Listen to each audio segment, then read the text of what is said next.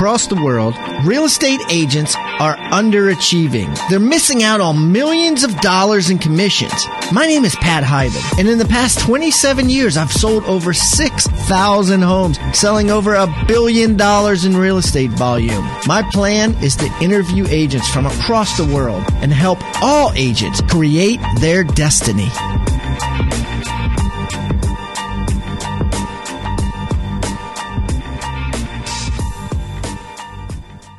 Okay, Rockstar Nation. Boy, I have a good guest for us today. I have Naomi Findlay from the east coast of Australia outside of Sydney. And man, she is making a lot of waves with some of her views on how real estate agent stagers should be paid and how they should be treated, and also what people are doing wrong when they're selling their house and what actually it really is that kills the sale. So we're going to find out a lot of things today and take home some actionable content. So without further ado, Naomi, welcome to Pat Hyben Interviews Real Estate Rockstars.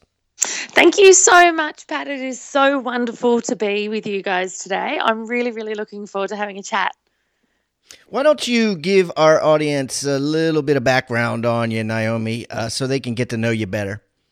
No troubles at all. So as Pat mentioned, my name is Naomi Findlay. I work in the home staging industry in Australia, and I'm originally actually from health sciences. So I grew up on the east coast of Australia, and worked in the healthcare system in medical science for many, many, many years before following my real estate and staging passion, and leaving the mothership of medicine and coming across to the home staging industry. So we have a bricks and mortar business on the east coast of Australia where we work with in partnership with agents and with clients or vendors, as well as property investors when they're selling or having their homes valued. And we also have an online education platform on naomifindlay.com, which works with people all around the country and all around the world on how to prepare their homes and how to present their homes to sell them for more. Wow. And that's really what it's all about, right? Is getting not only the house sold in a timely manner, but getting more money. And before the call started, we were chatting a little bit. You had an interesting view on stagers becoming part of the real estate agent's team, if they're not already, and or becoming part of the process. Kind of like where they don't get paid unless the agent gets paid. So they're attached to it. So they're, part of the success. So talk to me about that. Yeah, look, I really feel that it's important that everyone in the team that is working with the client or with the seller takes responsibility and takes part of the a part of the pie, for example, when they're working with a client. I don't particularly believe in everyone working independently. I feel that there's so many arms and so many fingers in the real estate selling pot that go into making it a win-win-win. So a win for all of the partners involved in getting the property ready and getting the property marketed and getting the property sold, as well as a win for the seller and the buyer. And so I think that there's a lot to be gained by shifting our mentality from a home stager purely being a service provision. So, for example, an agent going into the property and going, hey, you really need it staged. Here's a handful of local stagers that we've used, and a bit of an off the cuff. I feel that there's a really strong gain in regard to business efficiency, in regard to continuity of referral, for there to be true solid partnerships formed between agents, between stagers, and all aiming at servicing the client. Yeah, and here's the thing.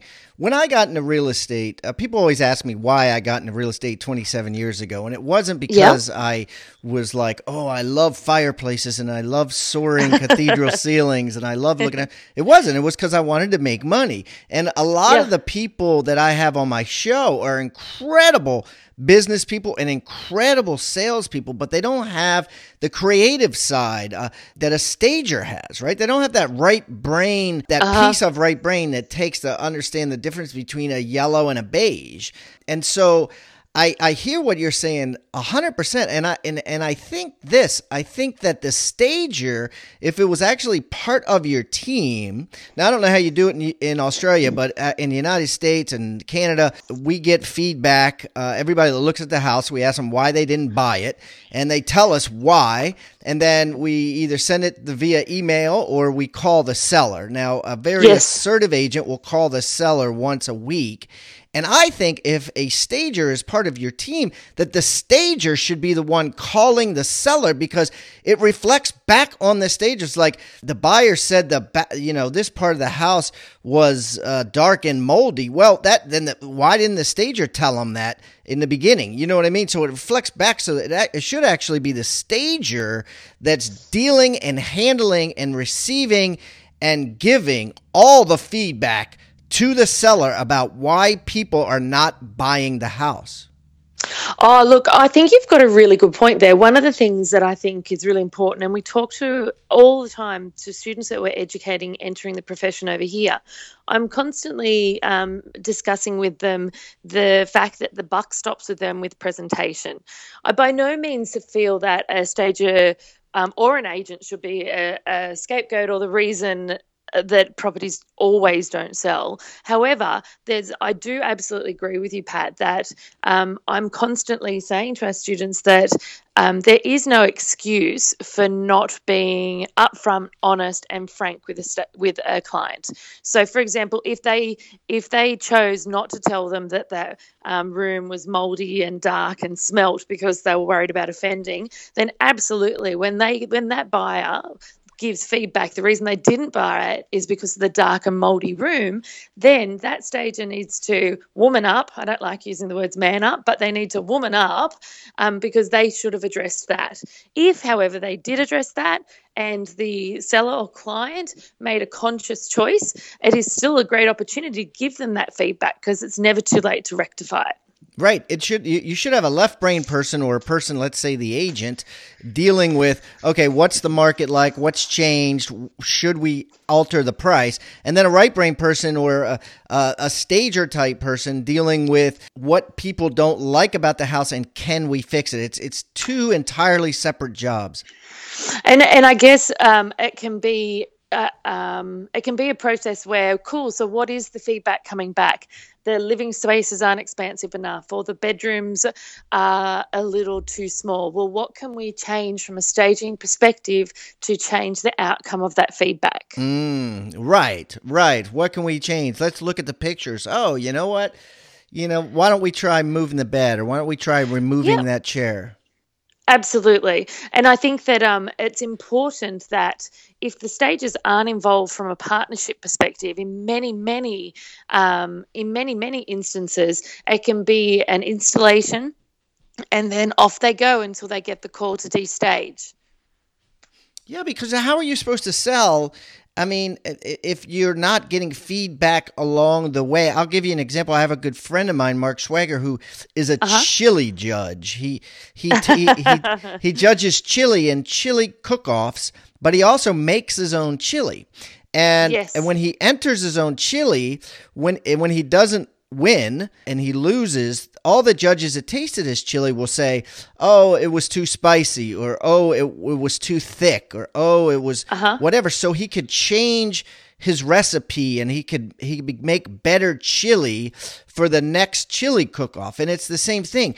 If a stager is not calling the seller on a regular basis saying why people aren't buying it, it's the same thing. They can't get better. Like Mark can't make better chili if he doesn't get this feedback, and a seller can't make their house better unless they're getting feedback every week rather than just a one-time thing.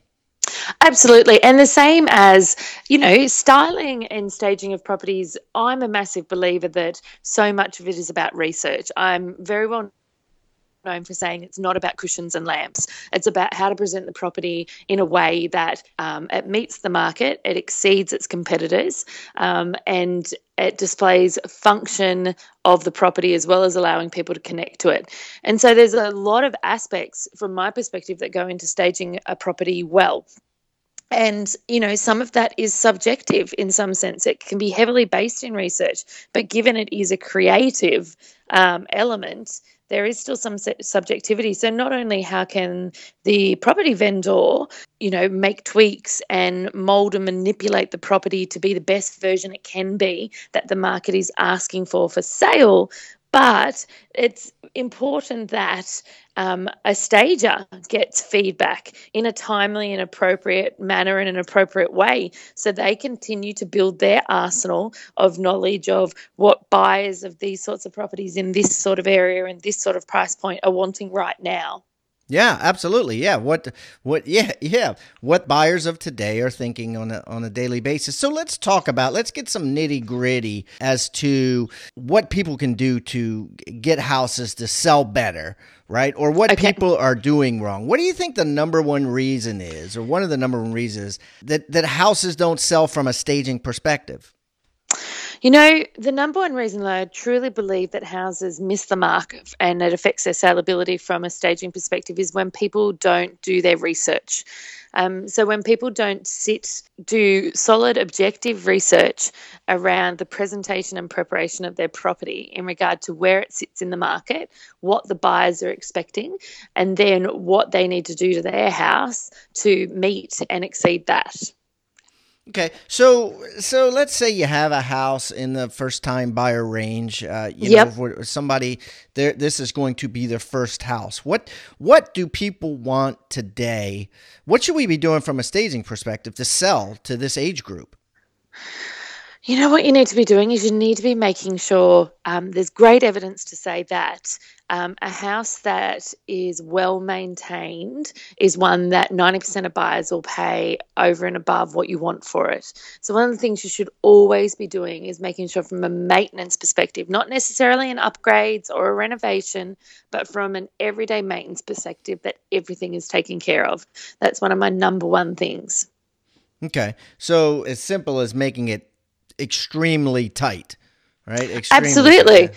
And so, for example, in Australia, one of the things we all have big driveways. So do you guys actually in a lot of places, making sure that your driveways are well maintained. We have lots of decks and porches, making sure that they're well oiled and cleaned and all the nails are still in situ. So the things that indicate the house has been well loved and well cared for. Not necessarily upgrading your kitchen bench tops to stone, not necessarily changing out your tap fittings for a higher price point. For me, they're upgrades. They're about knowing where your property sits in the market and meeting it. This is actually about, as you said, making sure your property is tight, making sure it presents like a well cared for property, because that gives buyers confidence. Yeah, absolutely, absolutely, and I feel like there's in the flipping business, because I do flips too, where we buy houses, fix them up, and flip them. We want to make those houses like they're a hotel room at the Ritz-Carlton, and yes. and we want them to look like that, even though the buyer may only be 25 years old. That's what they want. For the most part, I'm generalizing, but that's what I think most part of them want, is that type of feeling on the first house that they buy. Absolutely. And I think, there's a couple of reasons for that. One of them is that, as a general rule, people are pretty time poor nowadays. And so they're not wanting to buy a house that, unless they're buying it as a flipper, then generally if on that Monday they need to go put a day in at the office or a day in at work, they're not wanting to buy a property that often they then have to sink a pile of money, time or energy or effort into, unless that's the actual intent. Do you think that the condition of a property is more important nowadays than the amount of space for first-time buyers? Let's say for millennials, for this generation of younger people. Do you think that they value condition over space? I think that in some locations, yes. I think that for us, especially in the metropolitan areas, that our millennials are much more accustomed to a more contemporary way of thinking, so they would be less stressed, for example, if the bedroom sizes were slightly small or that it was a European laundry than, for example, a baby boomer. What's a European laundry?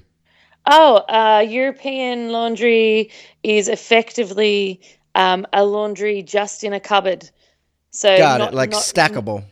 Yeah, absolutely. So the less they have to look at. Like I used to have a boss that said, a clean desk is a clean mind. Oh, I actually agree with him 100%. So the same thing. That's kind of how a lot of people will think. If it's compartmentalized and it's tight, going back to that word, then to them it's more liberating. It's more free. It's more like less stuff I have to take care of. Absolutely, because I think our millennials have a very different mindset to our baby boomers, for example. Like I feel that there was an expectation that baby boomers spent time on the home and time on the property. Saturday was for cleaning, Sunday was for lawns, whatever it might be. Whereas millennials have, rock stars we were back then. Forget about that, right? Sunday is for lawns with the riding mower. And, oh, my goodness. Totally. I understand what you're saying, yeah. Whereas millennials, that's not part of, generally speaking, obviously, that's not part of their equation. No. They want to go to a festival on Sunday, right? I mean, they don't want to go. They don't want to mow the lawn. What do you mean it's therapeutic? What do you mean you got to do it? Yeah, they're like, crazy, you outsource that stuff.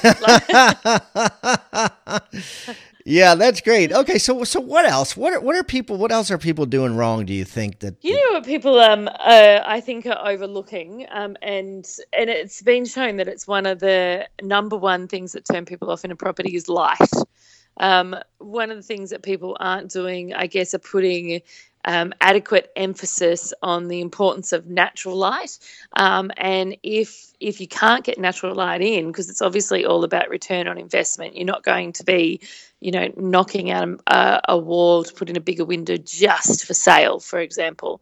But the importance of natural light, and I think that's, well, I know that that's like a physiological thing.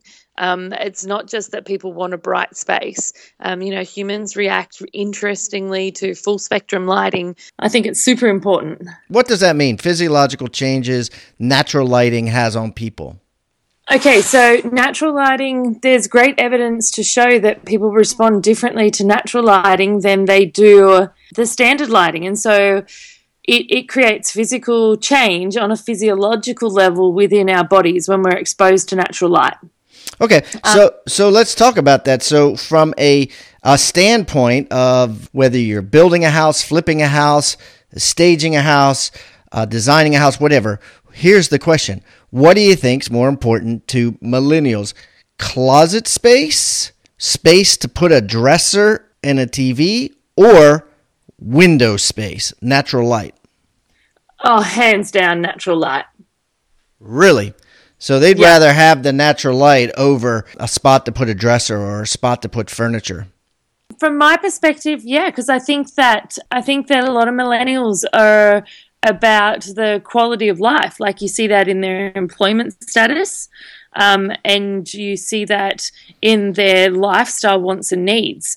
And so I think from my perspective, a lot of times they probably prefer to be a little more innovative with their storage, because that's something that everyone is apt to do. You can generally be a little more innovative and you can generally be a little more flexible with your storage, but you can't create, we can recreate natural lighting with full spectrum lighting, but it's not the same.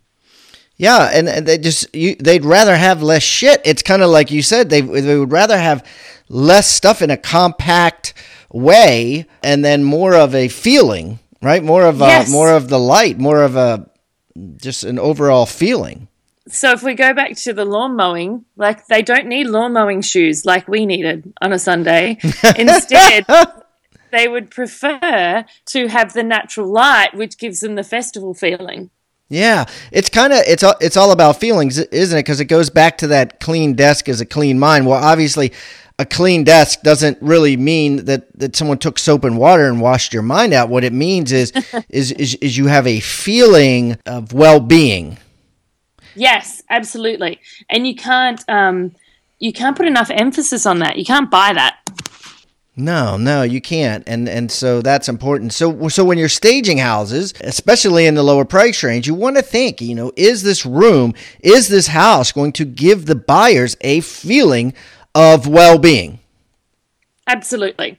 That's exactly right. That makes a lot of sense. Okay, give me a third one. Would you say the third best one that people need to think about and they need to do when they're designing houses or staging houses or whatever it is regarding houses? So the third thing that I think is really important is becoming the air traffic controller of your property. So for me, it's when people are staging their properties, it's about obviously enhancing the highlights and downplaying the lowlights. And one of the ways that you're able to do that is to become the air traffic controller. So by setting your home up with placement and with images in people's lines of sight, you're able to pull them around the property as a general rule in the way you'd prefer they inspected it. So give me an example, like the stager. Let's say if we're going to do this on a team like we talked about, the stager would say, okay, let's go to the street and I want you to get out of the car and pretend you're a buyer and you're going to walk through this house with me and I'm going to explain to you what it's like as a buyer to see your very own house. Is that kind of what you're saying? Yeah, well, basically a little. There's a way that obviously you want to get people to the highlights of the property as quickly as you can. So, in 0 to 2 minutes, you set your first impression. And, research is showing, certainly over here, that people are viewing properties for between 6 to 12 minutes, depending on the property size. And so if you have highlights of that property that you're wanting to get across, it's important that you do that early on in the inspection. It's that whole selling with NLP that you're wanting a buyer to have, be saying yes, yes, yes. You're wanting them to be having positive thoughts and positive interactions with the home before they may encounter any lowlights of the property. So for me, it's important that we use furniture placement and we use styling to catch their eye, to draw them through the property the way we want them to view it. Wow. And to explain to them, hey, 6 to 12 minutes. I mean, wouldn't it be cool if the stager walked them through with a timer and been like, okay, 6 to 12 minutes. And they're going to be, I guarantee you that as a seller, they're going to be like, hey, no. What about the heavy duty nails in the garage that I put in, or what about this extra electrical panel that I put in, or what about this? And they'll be like, that is not how it is. I mean, it's going to offend them, but I think people really do expect people to look at their house for an hour, and the reality they don't, right? Yes. Yeah, and they want them to test the cool lighting that they put in and notice all the little nuances that they're extraordinarily proud of. But certainly on a first inspection, they're not in there for an hour because they have a list of other properties to go look at. Yeah, I mean, and as an agent, you could tell them, hey, listen, they're not going to spend time in your house until they come back for a second showing. Absolutely. Absolutely. And so it's about maximizing and leveraging that time that you're with them. Yeah, that's funny because I sold my house recently, and the people that bought it, we took the dog out for a walk while we were there, a really short walk, and we came back, and they were sitting in the family room playing with their kids, and my wife and I were like, there's no way they're going to buy it because they couldn't even have possibly seen it or seen the yard or seen anything because they're finished before we even finished this dog walk. But lo and behold, they bought it, and I think that needs to be told by someone, an expert like yourself or a stager, to the seller. And I think it can really help. I like your idea of walking through with the seller with a stopwatch, because it can it's really difficult sometimes, I think, for sellers to truly get the perspective of the buyer and truly understand what 6 to 12 minutes in a property looks and feels like. You know, I often use that.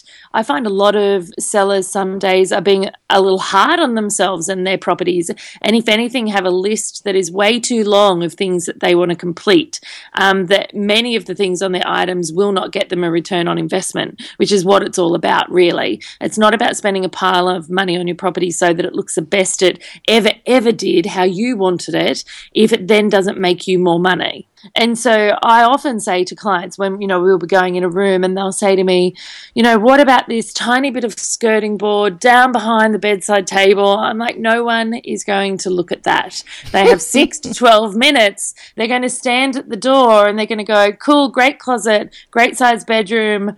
Okay, on to the next. Yeah, and I'm already answering questions in my head because, like, you know, some sellers will be like, well, clearly that's not for our size house or our type house. And I guess you can answer that by saying, yeah, well, the 6 to 12 minutes is an average. So a 1-bedroom flat in New York City might be 3 minutes. A house with 19 bedrooms might be 12 minutes. So let's say you're 8. Or let's say you're 10, or let's say you're 12. It's still a fast showing, even at 12 for a medium-sized house.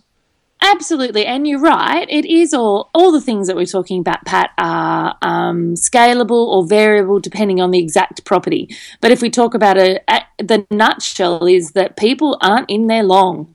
They're not. This is very, very, very intriguing to think about this. And I agree with Naomi. I think that the stager should be part of your team. The stager should be tied to the compensation in the long run rather than just paid for a one-time thing and made more of a regular part of the whole process until the house sells. I agree with this wholeheartedly. I love this idea. Naomi, you have offered some incredible, actionable content for everyone listening, all of our Rockstar Nation. And we do have listeners in Australia and New Zealand. We're in 74 countries now. So I think after you've been on, we're going to have even more in Australia and New Zealand. I know myself, we are planning a trip to Australia and New Zealand at the end of this year. How exciting.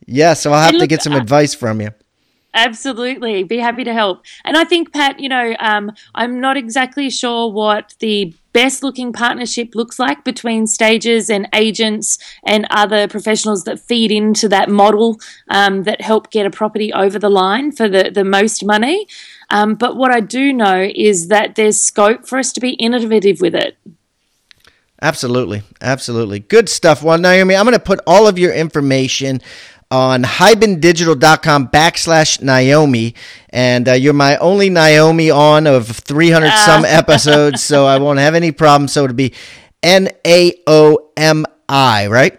Correct.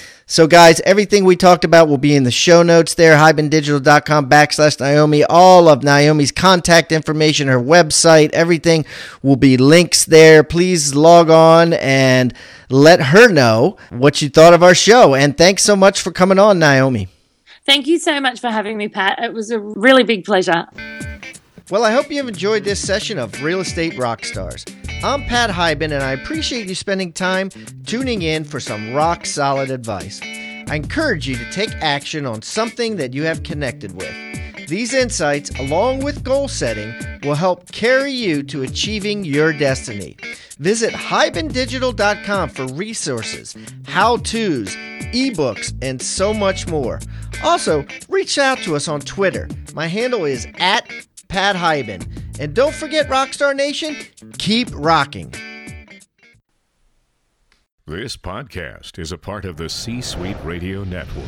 For more top business podcasts, visit c-suiteradio.com.